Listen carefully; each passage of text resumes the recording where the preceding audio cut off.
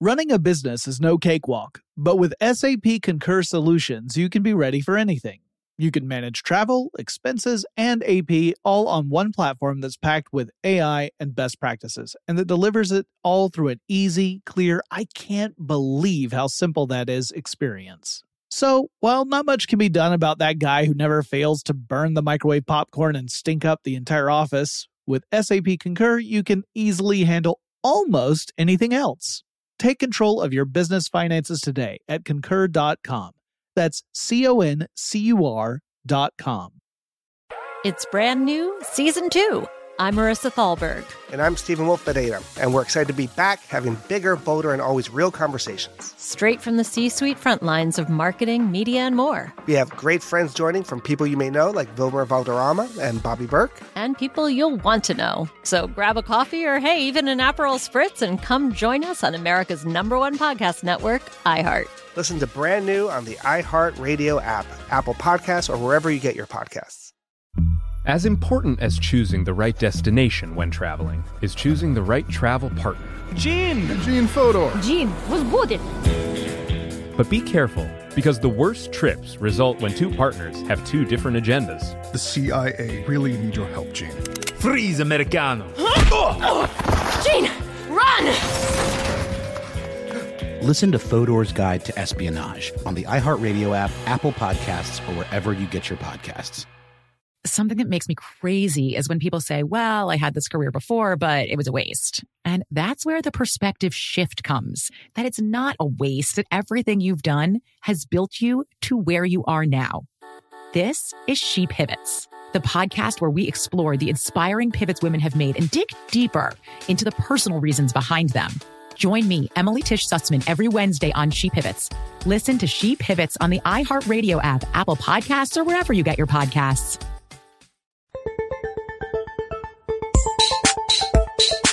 Get in touch with technology with Tech Stuff from HowStuffWorks.com.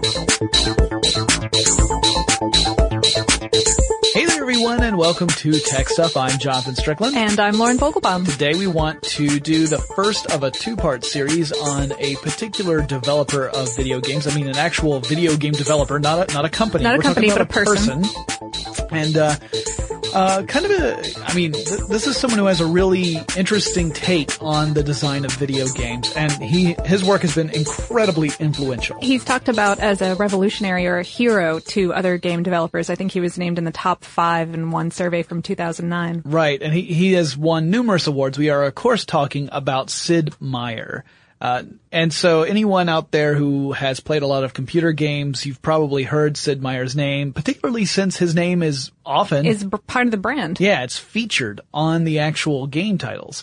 So, before we get into this, I want to give a shout out. We grab our information from numerous resources while we're researching our topics, but one article in particular for this part of the podcast was incredibly helpful, and that was an article written by Jason Schreier over at Kotaku, and it was called Sid Meier, the Father of Civilization.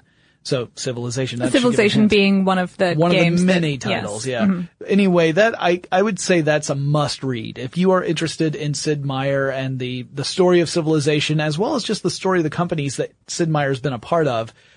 Go check out that article. It was based on a series of interviews with Sid Meier, a fellow named Bill Steely, and one of the other participants in the company, whose name I don't have at the top here, but a series of interviews from 2013. So it's all really great, fresh information. There was another really terrific article I wanted to mention, an article in Gama Sutra called The History of Civilization that was written by Benj Edwards, and it was based on a Sid Meier interview as well. Right. So both of these were just terrific, instrumental. Yeah, fantastic stuff. You guys should go read those. And the Civilization-centric article will become really important for the second part of our podcast. But in this first one, we're going to focus mostly on Sid Meier's background and his early years in computer game development.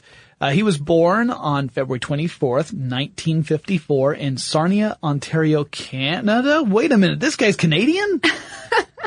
Okay, show's over. That must explain why he's so nice. That does explain why he's so nice. And that's not us being silly or anything. he's been called one of the nicest video game developers by multiple people. Yeah, it seems like everyone who works with him who has given an interview that we could find on the interwebs was just full of nothing but nice things to say about the man personally. And I've watched several interviews with him where he was being interviewed by other people. And again, he just comes across as sort of a very genuine, personable guy who loves to design games.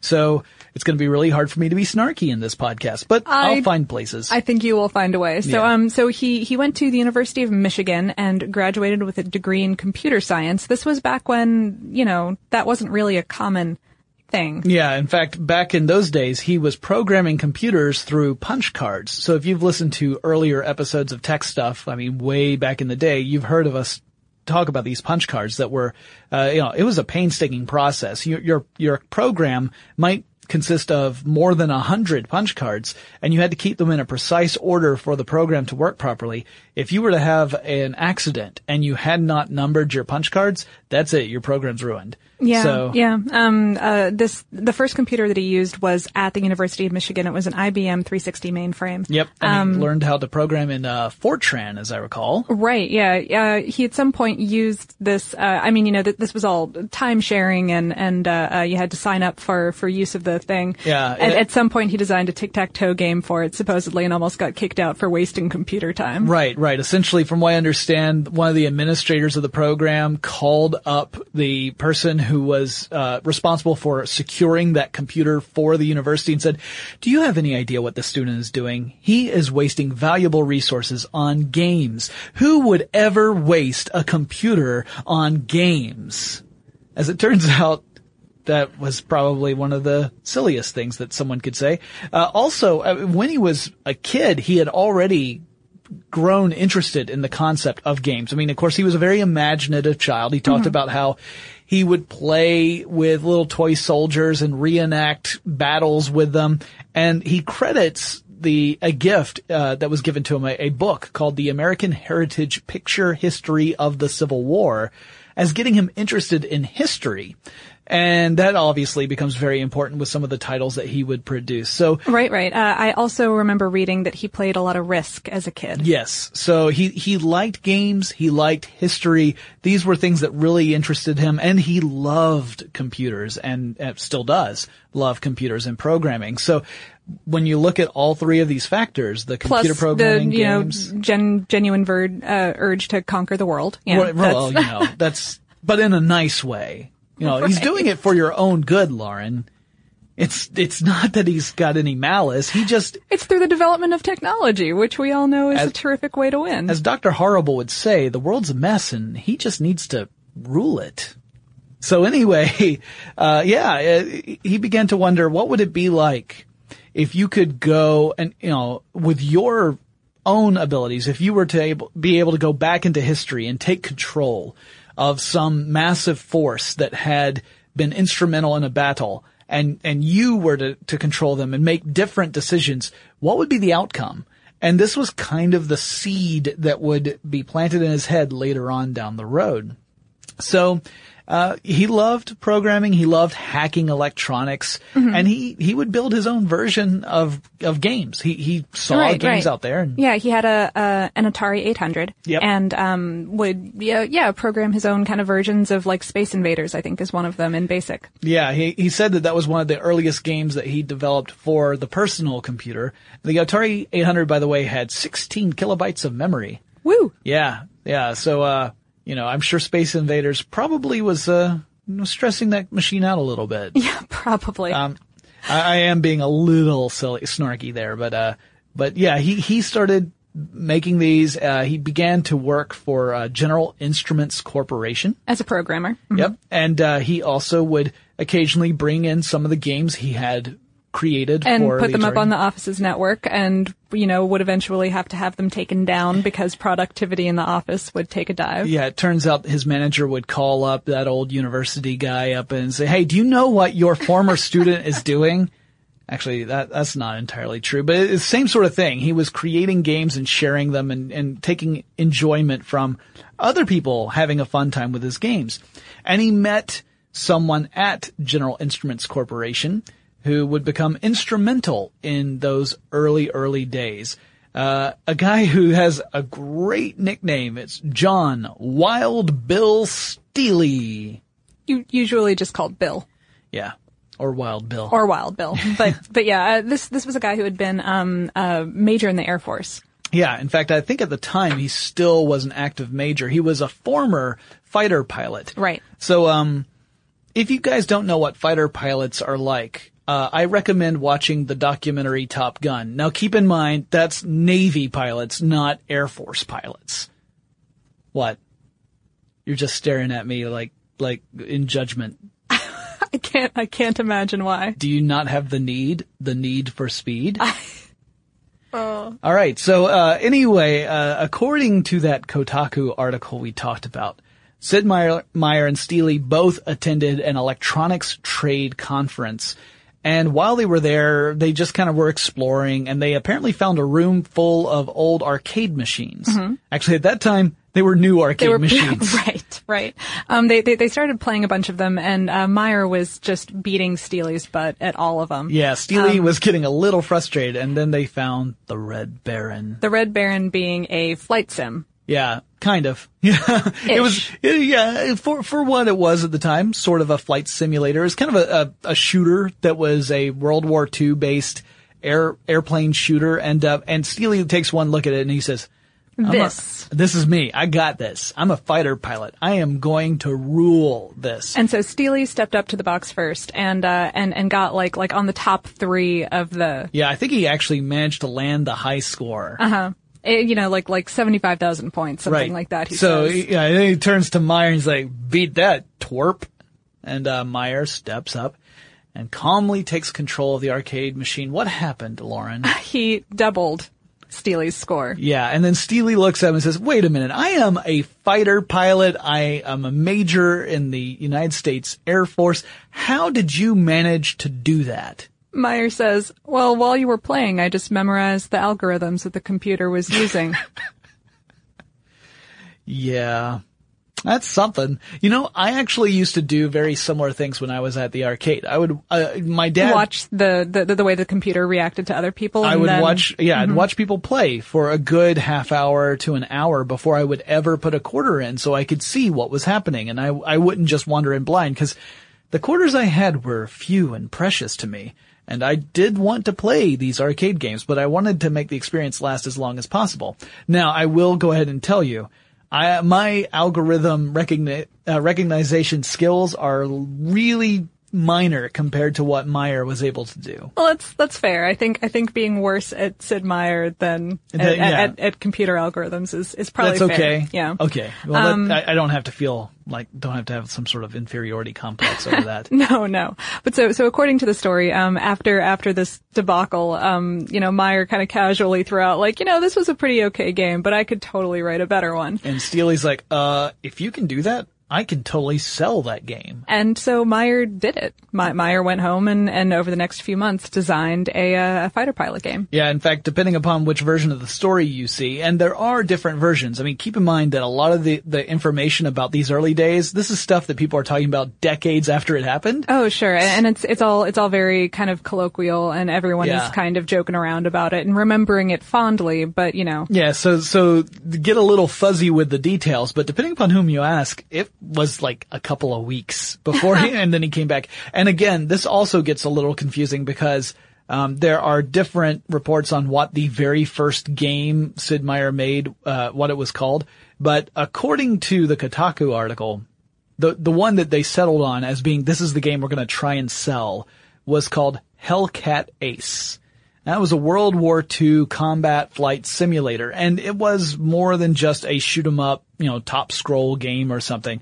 This was a game that actually allowed you to take control of World War II aircraft and do some advanced piloting maneuvers, things like Immelman turns and loops, and you could stall your plane out or roll it and all that kind of stuff. And so they started with supposedly like $1,500 in startup and, self-printed copies of the game and like Xeroxed copies of the instruction manual. Ziploc bags. Put them in Ziploc bags and started taking them to hobby stores around town. Yeah, in fact, this was in Baltimore, Maryland, I believe. Right, yes. It was Baltimore, Maryland is where they were based out of because that's where General Instruments had their headquarters.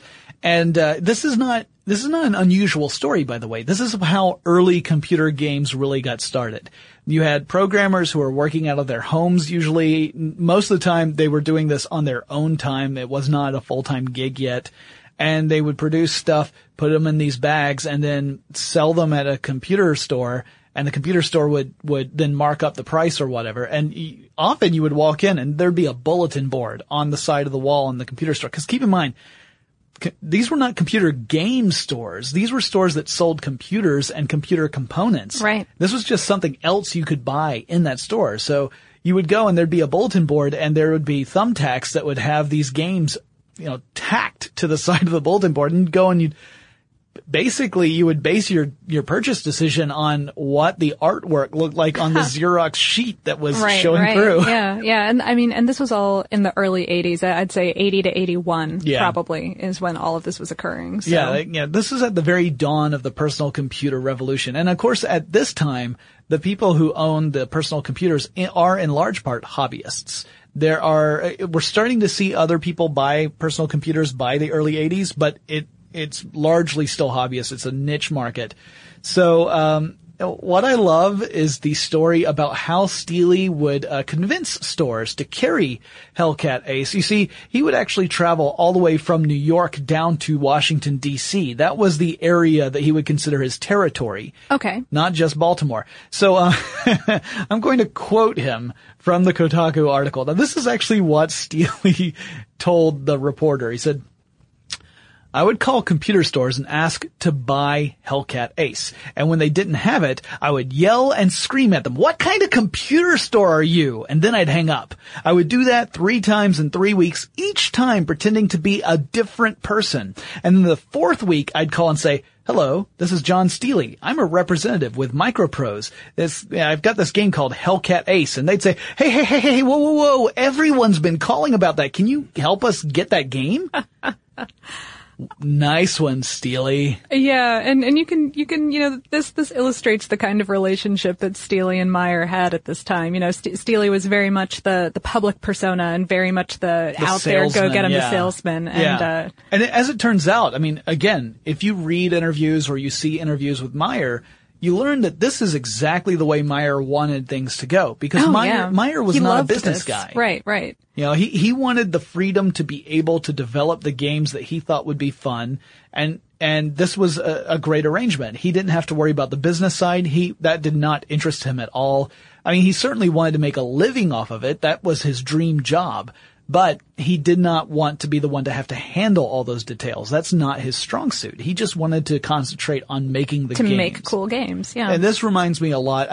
Lauren and I both have a lot of friends who are artists, who are actors, who are musicians, and many of them wish that they could do that they could have, and some of them do have managers or whatever that handle the business side. That's I hear that all the time, like someone just going like, why can't someone just market this for me? I just want to write another thing or create another thing. Why can't someone else book me for the next gig? Because it's already pouring your love and energy into what you want to do. That takes up a lot, and then to on top of that be the one who's responsible for all the business side can be absolutely draining. So Meyer really had a great thing going here. He had the guy who was going to do all the legwork, and he got to do all the development work. So it was a great relationship for both guys at this time. So at first the two continued to work exclusively for General Instruments, and they would sell these games in their free time. But eventually Steely was making enough money doing this that he could try and create his own company. In fact, according to Steely, at the height of this, before he had even founded Microprose, they were making about $200,000 a year just on computer game sales. Mm-hmm. And Microprose, Jonathan mentioned this name, and that quote from Steely was they had already started calling themselves Microprose. Right. Which would be the name of their company in our next bullet point. We'll talk about that. But yeah. Yeah. They had not actually founded any kind of official company yet. Right. It was kind of a name because otherwise you'd say, we're two guys who are wanting to sell this game to you. And that just doesn't work quite as well. It doesn't have that ring to it. Yeah. So they're still working for General Instruments at that point, but there would quickly come a time where Steely realized this is something we can do ourselves and we don't need a day job anymore. Or at least Steely didn't at first. So Steely makes a big jump and decides to leave General Instruments in order to work full time on the MicroProse project. Now there's a lot more to talk about with MicroProse, but before we do that, let's take a quick break and thank our sponsor. Running a business is no cakewalk. There is a ton to keep track of. Employees to keep happy, spending to control, travel to plan, and on top of it all, nobody knows exactly what the future holds. Your finance team always has to be ready to change. But with SAP Concur Solutions, you can be ready for anything. You can manage travel, expenses, and AP all on one platform that's packed with AI and best practices, and that delivers it all through an easy, clear, I can't believe how simple that is experience. And you can finally say goodbye to the costly mistakes and risks that come from manual work and spreadsheets. So, while not much can be done about that guy who never fails to burn the microwave popcorn and stink up the entire office, with SAP Concur, you can easily handle almost anything else. Take control of your business finances today at Concur.com. That's CONCUR.com. It's the Kia Summer Sticker Sales Event, so give your friends something to look at, like a B&B with an ocean view, an endless field of wildflowers, or a sunset that needs no filter. Make this a summer to share and save with a capable Kia SUV or powerful sedan. See your local Kia dealer or visit kia.com to learn more. Kia, movement that inspires. Call 800-3334-KIA for details. Always drive safely. Sale applies to purchase of specially tagged 2024 vehicles only. Quantities are limited. Must take delivery by 7/8/24. Hi there, I'm Bob Pittman, Chairman and CEO of iHeartMedia. I'm excited to announce a new season of my podcast, Math and Magic, Stories from the Frontiers of Marketing. Our guests this season remind us to embrace change and fearlessly look toward the future. Like Andrew Jarecki, award-winning filmmaker and creator of Moviefone. The studios didn't really control the theaters didn't control the studios. And I thought, well, there's a window in here where I could make things easier for the consumer and also make something that would be very useful for the industry. Or Kellen Kenny, Chief Marketing and Growth Officer at AT&T, who installed fiber in customers' houses rather than leading from afar. It is so crucial that you spend time with the customers. That is the best lesson. In these exciting times, we're looking to the math, the strategy and analytics, and the magic, the creative spark, more than ever. Listen to a brand new season of Math and Magic on our very own iHeartRadio app, Apple Podcast, or wherever you get your podcast. Something that makes me crazy is when people say, well, I had this career before, but it was a waste. And that's where the perspective shift comes, that it's not a waste, that everything you've done has built you to where you are now. This is She Pivots, the podcast where we explore the inspiring pivots women have made and dig deeper into the personal reasons behind them. Join me, Emily Tish Sussman, every Wednesday on She Pivots as I sit down with inspiring women like Misty Copeland, Brooke Shields, Vanessa Hudgens, and so many more. We dive into how these women made their pivot and their mindset shifts that happened as a result. It's a podcast about women, their stories, and how their pivot became their success. Listen to She Pivots on the iHeartRadio app, Apple Podcasts, or wherever you get your podcasts. Back to the show. All right, so we've got Steely. He has left to found MicroProse himself. Now, for the first year and a half or so of MicroProse, this is 1982, by the way. For that first year and a half, Meyer was still working at General Instruments as a full-time employee and producing games in his off time. Right. Steely was concentrating full-time on selling the games, and it wasn't until about mid-1983 that Meyer felt comfortable leaving General Instruments and working full-time for MicroProse.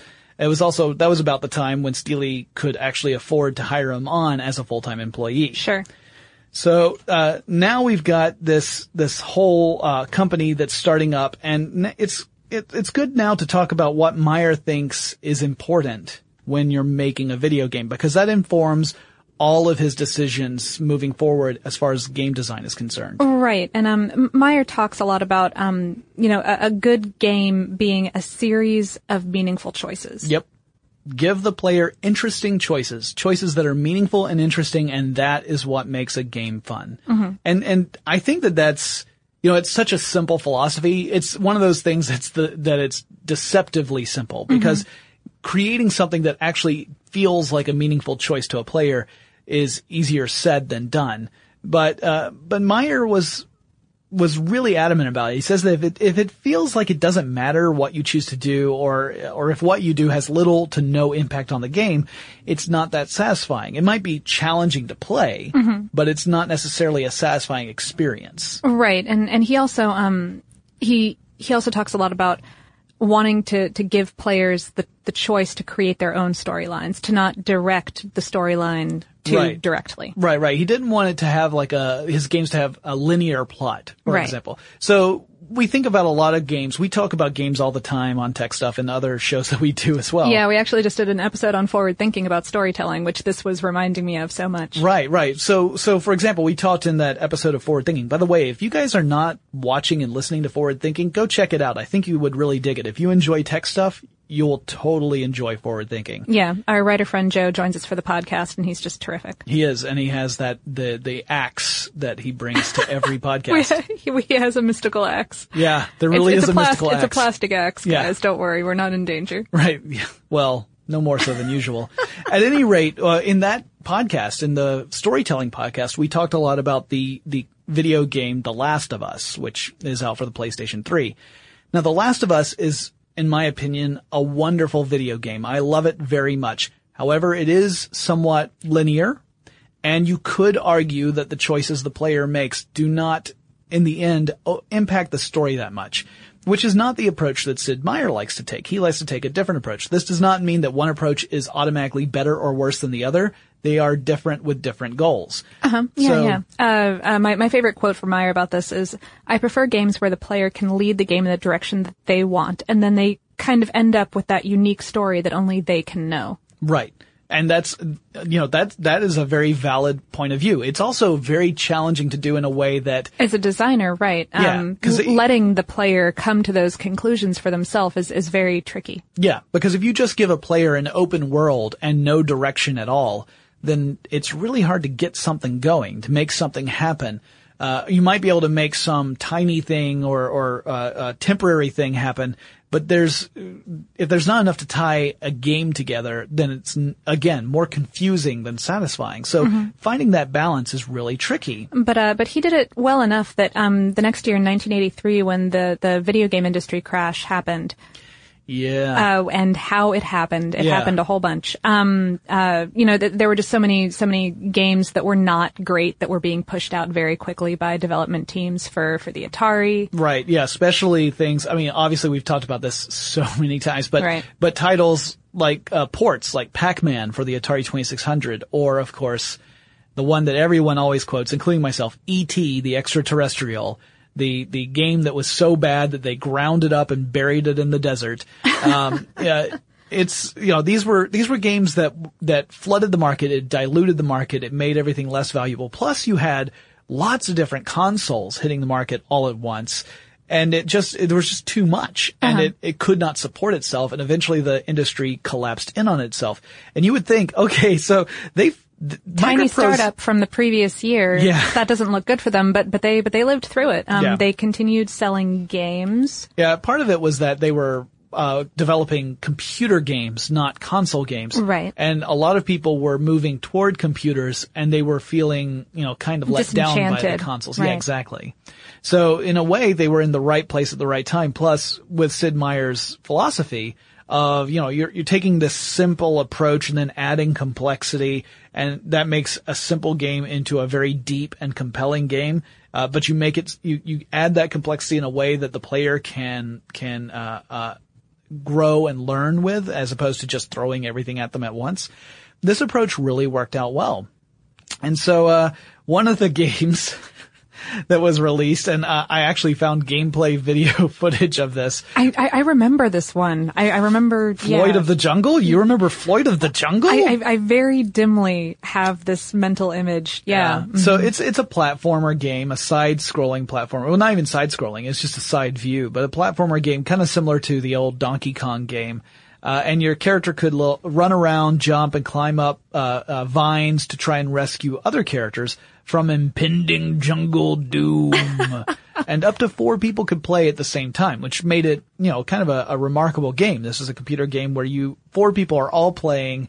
They're all trying to race around and save this vaguely feminine figure from doom. The more feminine blob as opposed to the more masculine blob. Yeah. Well, you knew it was supposed to be a princess, but the idea was that you were competing against these up to 3 other players to try and rescue her first. And there are all these other obstacles and dangerous animals in the way. Oh, that's a terrific gender normative thing right there. That's great. Anyway, that's simpler times. It was 1983. Anyway. Yeah. So. I remember the 80s. So it was around then that Meyer started going to game developer conferences. There was one in particular out in San Jose, where he met up with people like Will Wright, who would go on to create SimCity. And Dan Bunton of Mule fame. Yeah, right. So anyone who's played Mule, that was a very popular game in the early 80s as well. And mostly these guys would meet up and they'd talk about how they liked each other's games a lot. Yeah, it sounded like they all would nerd out. Like, I like your game. You like my game. I like your game. Yeah, but there was no real collaboration. In fact, Meyer would say, we admired each other. We thought that the games were fun. And I think that they influenced each other, indirectly, taking parts of each other's work that they admired and right.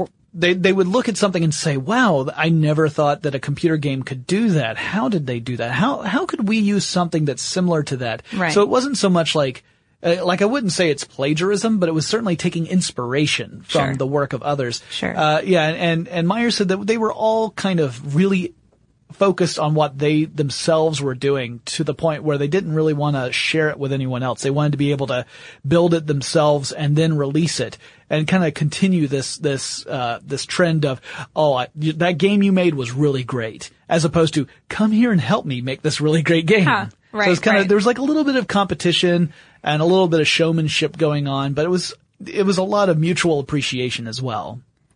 So by 1985, a game called F-15 Strike Eagle, another combat flight sim, had been released and went gold. Yep. And then you got the game called Silent Service, which was a submarine simulation game.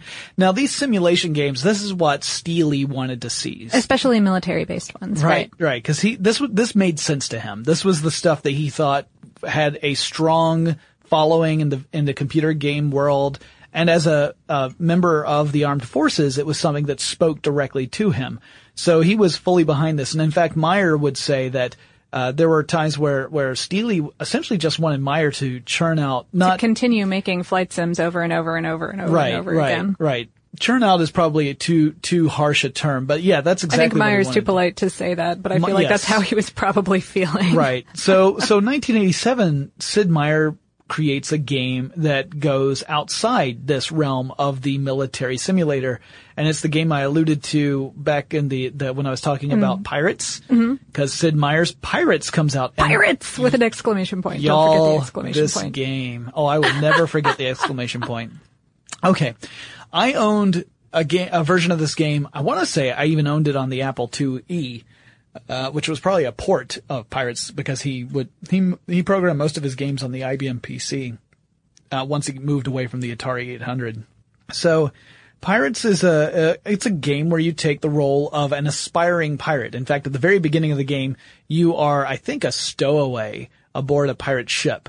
And you end up challenging the captain for the control of the ship, and you have a duel with the captain. Presuming that you win the duel, you then go on to captain a ship and you try and make your name in the Caribbean.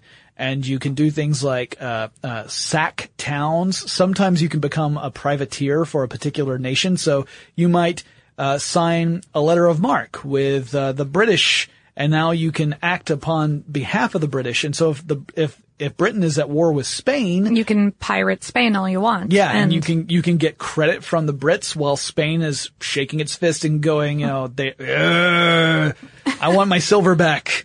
But in Spanish, yeah. Yeah, I no habla español, unfortunately. So, but anyway, it was hablo. Whatever. Look, I speak English and I speak it poorly. Anyway, so, it was very much kind of a swashbuckling sort of pirate game. It wasn't meant to be a historically accurate depiction of pirates, although it was set between the years that people generally think of as the golden age of piracy. You could play very early on, like in the 1560s if you wanted to, but it was more challenging because there were fewer ports to actually work with. So if you ticked off a faction, you quickly find yourself hard pressed to get rid of all that filthy lucre you managed to get. Like, when you were pirating ships, you would end up with massive amounts of various goods. And so it wasn't just money. You had to find a way to offload the goods, and you wanted to find a good selling price, which meant that, you didn't want to tick everybody off. So I take it that you were a fan of this game. I liked it. I played this game a lot, and there have been multiple revisions of this game. We're not going to talk about every single game Sid Meier has had a hand in, obviously. And especially not all of the sequels, because that would be exhaustive. Right. But So Pirates was... Literally, that would be exhausting. That's the word that I was looking for. Anyway. Exhaustive and exhausting. It was a great game. Obviously, I loved it very, very much. And they, re-released it a couple of times with the revisions, including an Xbox version, which I also own. So anyway, this was a departure from those military combat simulators. And it was such a departure that the decision was made at some point to put Sid Meier's name on the box, call it Sid Meier's Pirates, because previously, just to be like, hey, this developer that you like also had a hand in this one. Right. Maybe you want to buy it. It was sort of the establishment of a new brand, Sid Meier as a brand, not just as a person. According to Steely, this was a suggestion that happened at a dinner of the Software Publishers Association that Robin Williams made. Robin Williams was hanging out at the time. And apparently made them laugh for like 2 hours straight. And then eventually he turned to Steely and said, what you should do is put this guy's name on the box and make him a superstar. So, again, your mileage may vary. People have different stories about why Sid Meier's name was attached to this title. But the fact is, it was. And that became kind of a trademark. Well, I mean, literally it is a trademark, but it kind of became a trademark in the sense that you would see a lot more games come out, Sid Meier's blah, blah, blah, whatever the game title was. Yeah. And, it was interesting also because it gave Meier another challenge besides just building something that wasn't a combat simulator. He had to work within the technical challenges of developing a game that needed to look very lush and beautiful, but within such limited processing power for the time. Or at the time. Yeah, and he began to develop some pretty cool approaches to that. So he actually pushed the video game development process forward just by innovating in that way. In 1989, development for what would become Civilization started. Yeah. And like with Pirates, Steely really wasn't excited about the game. In fact, in the beginning, and development would wind up getting delayed multiple times so that other projects could be pushed to the forefront. Yeah, we'll tell the whole story behind the development of Civilization later on in the second part of this. Right. It is. I think that's the part that certainly the two of us are very interested in, and so we wanted to break it off and devote a lot of time to it. It's so much stuff, and it kind of overlaps with a lot of the other things that are happening in this timeline. We figured it would make it more of a cohesive story if we just grouped it together. But by 1990, that's when Sid Meier's Railroad Tycoon comes out, and this was another big departure, right? This was a business simulation game, not a combat simulation game. And it was a real-time strategy game where you were trying to build railroads across the U.S. and Europe. This was also the year that Meier's first son, I think only son, maybe Ryan, was born to his first wife. And it was also around this time that that Steely bought out Meier's shares in Microprose. This was a voluntary move.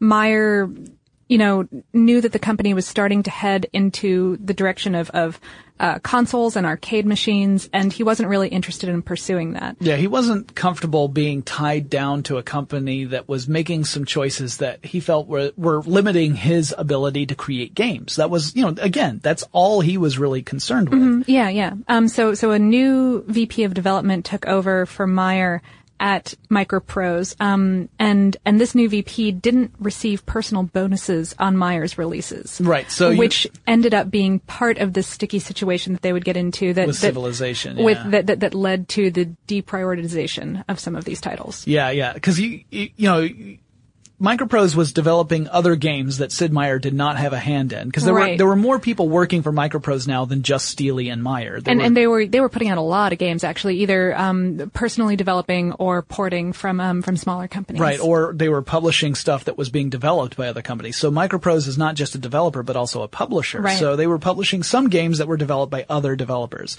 And so, the VP of development, he's getting bonuses on games that were developed by Microprose, but not on games that were developed specifically by Sid Meier, because Sid Meier's because games. Sid was a contractor at the time, so he didn't have technical control over those. Yeah, so that we're getting a little political, and we'll get more political when we get into the full Civilization story.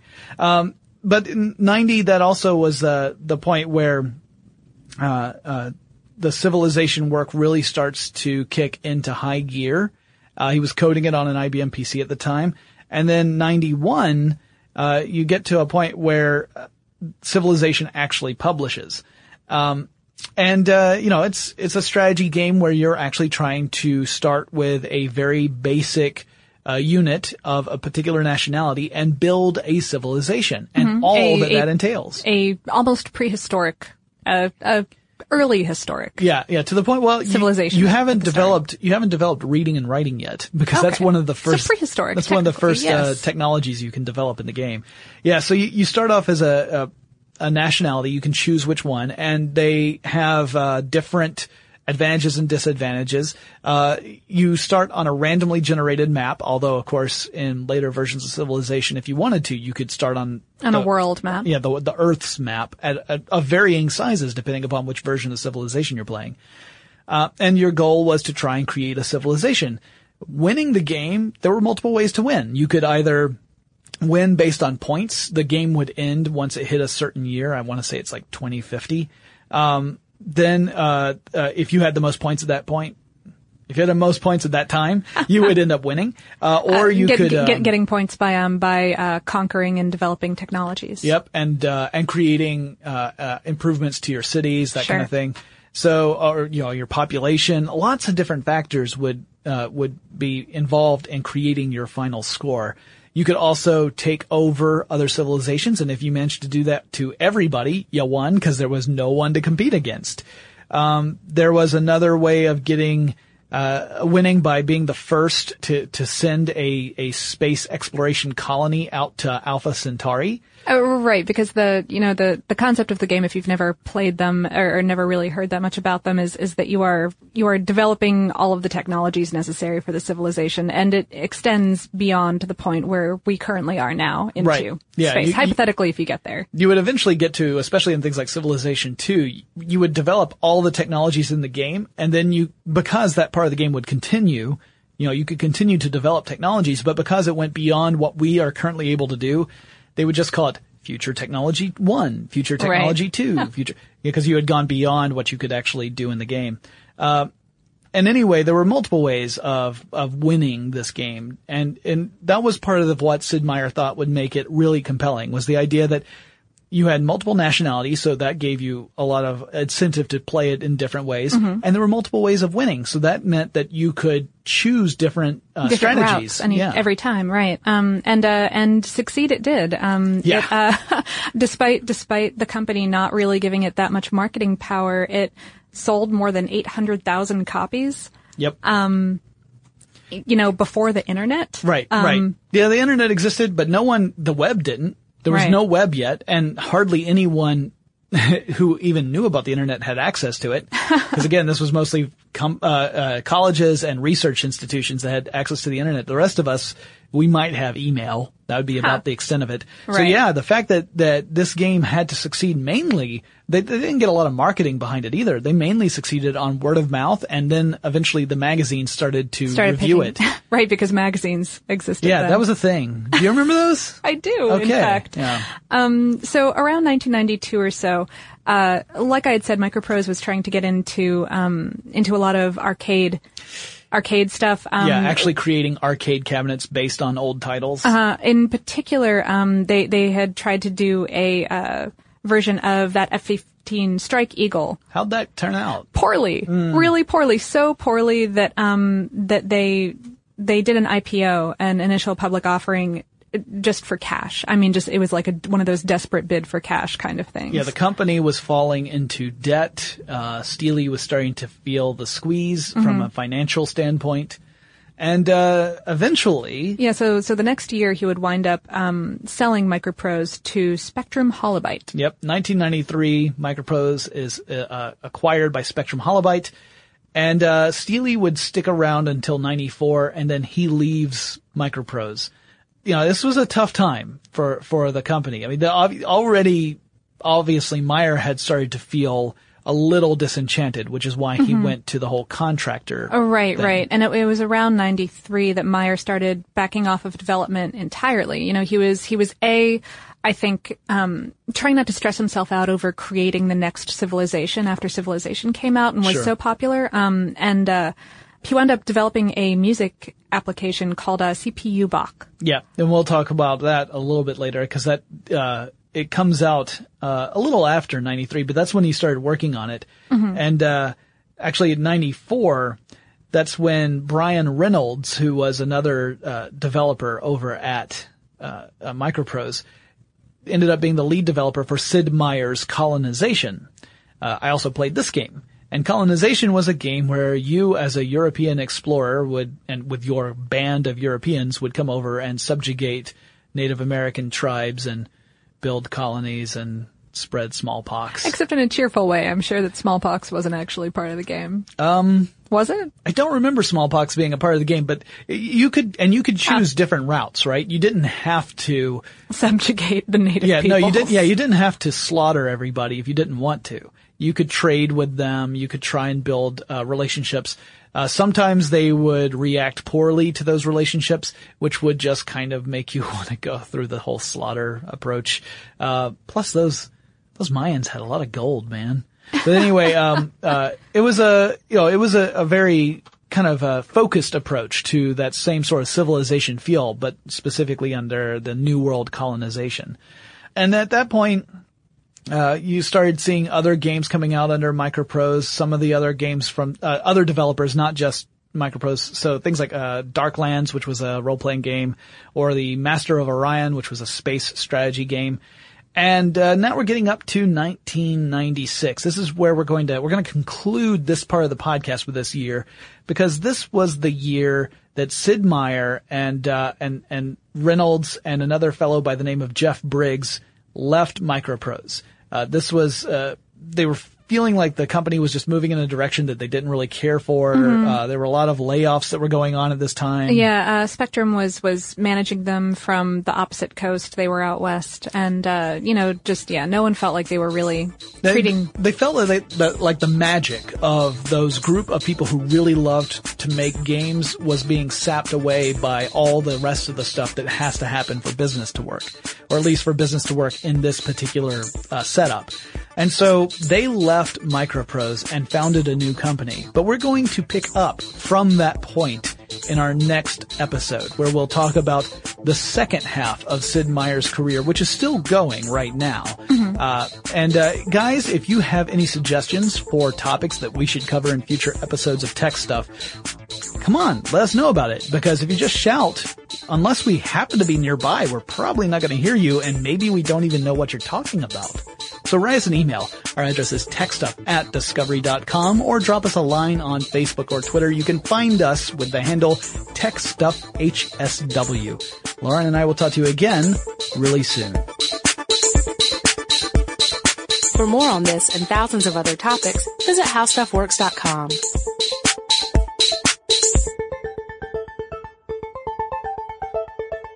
Running a business is no cakewalk, but with SAP Concur Solutions, you can be ready for anything. You can manage travel, expenses, and AP all on one platform that's packed with AI and best practices, and that delivers it all through an easy, clear, I can't believe how simple that is experience. So, while not much can be done about that guy who never fails to burn the microwave popcorn and stink up the entire office, with SAP Concur, you can easily handle almost anything else. Take control of your business finances today at concur.com. That's CONCUR.com. It's brand new, Season 2. I'm Marissa Thalberg. And I'm Stephen Wolf-Bedeta. And we're excited to be back having bigger, bolder, and always real conversations. Straight from the C-suite front lines of marketing, media, and more. We have great friends joining from people you may know, like Wilmer Valderrama and Bobby Burke. And people you'll want to know. So grab a coffee or, hey, even an Aperol Spritz and come join us on America's #1 podcast network, iHeart. Listen to brand new on the iHeart Radio app, Apple Podcasts, or wherever you get your podcasts. As important as choosing the right destination when traveling is choosing the right travel partner. Gene Fodor. Gene, was good. But be careful, because the worst trips result when two partners have two different agendas. The CIA really need your help, Gene. Freeze, Americano. Gene, run! Listen to Fodor's Guide to Espionage on the iHeartRadio app, Apple Podcasts, or wherever you get your podcasts.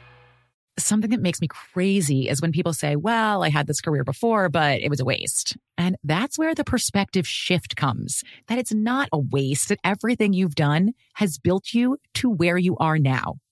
This is She Pivots, the podcast where we explore the inspiring pivots women have made and dig deeper into the personal reasons behind them. Join me, Emily Tish Sussman, every Wednesday on She Pivots. Listen to She Pivots on the iHeartRadio app, Apple Podcasts, or wherever you get your podcasts.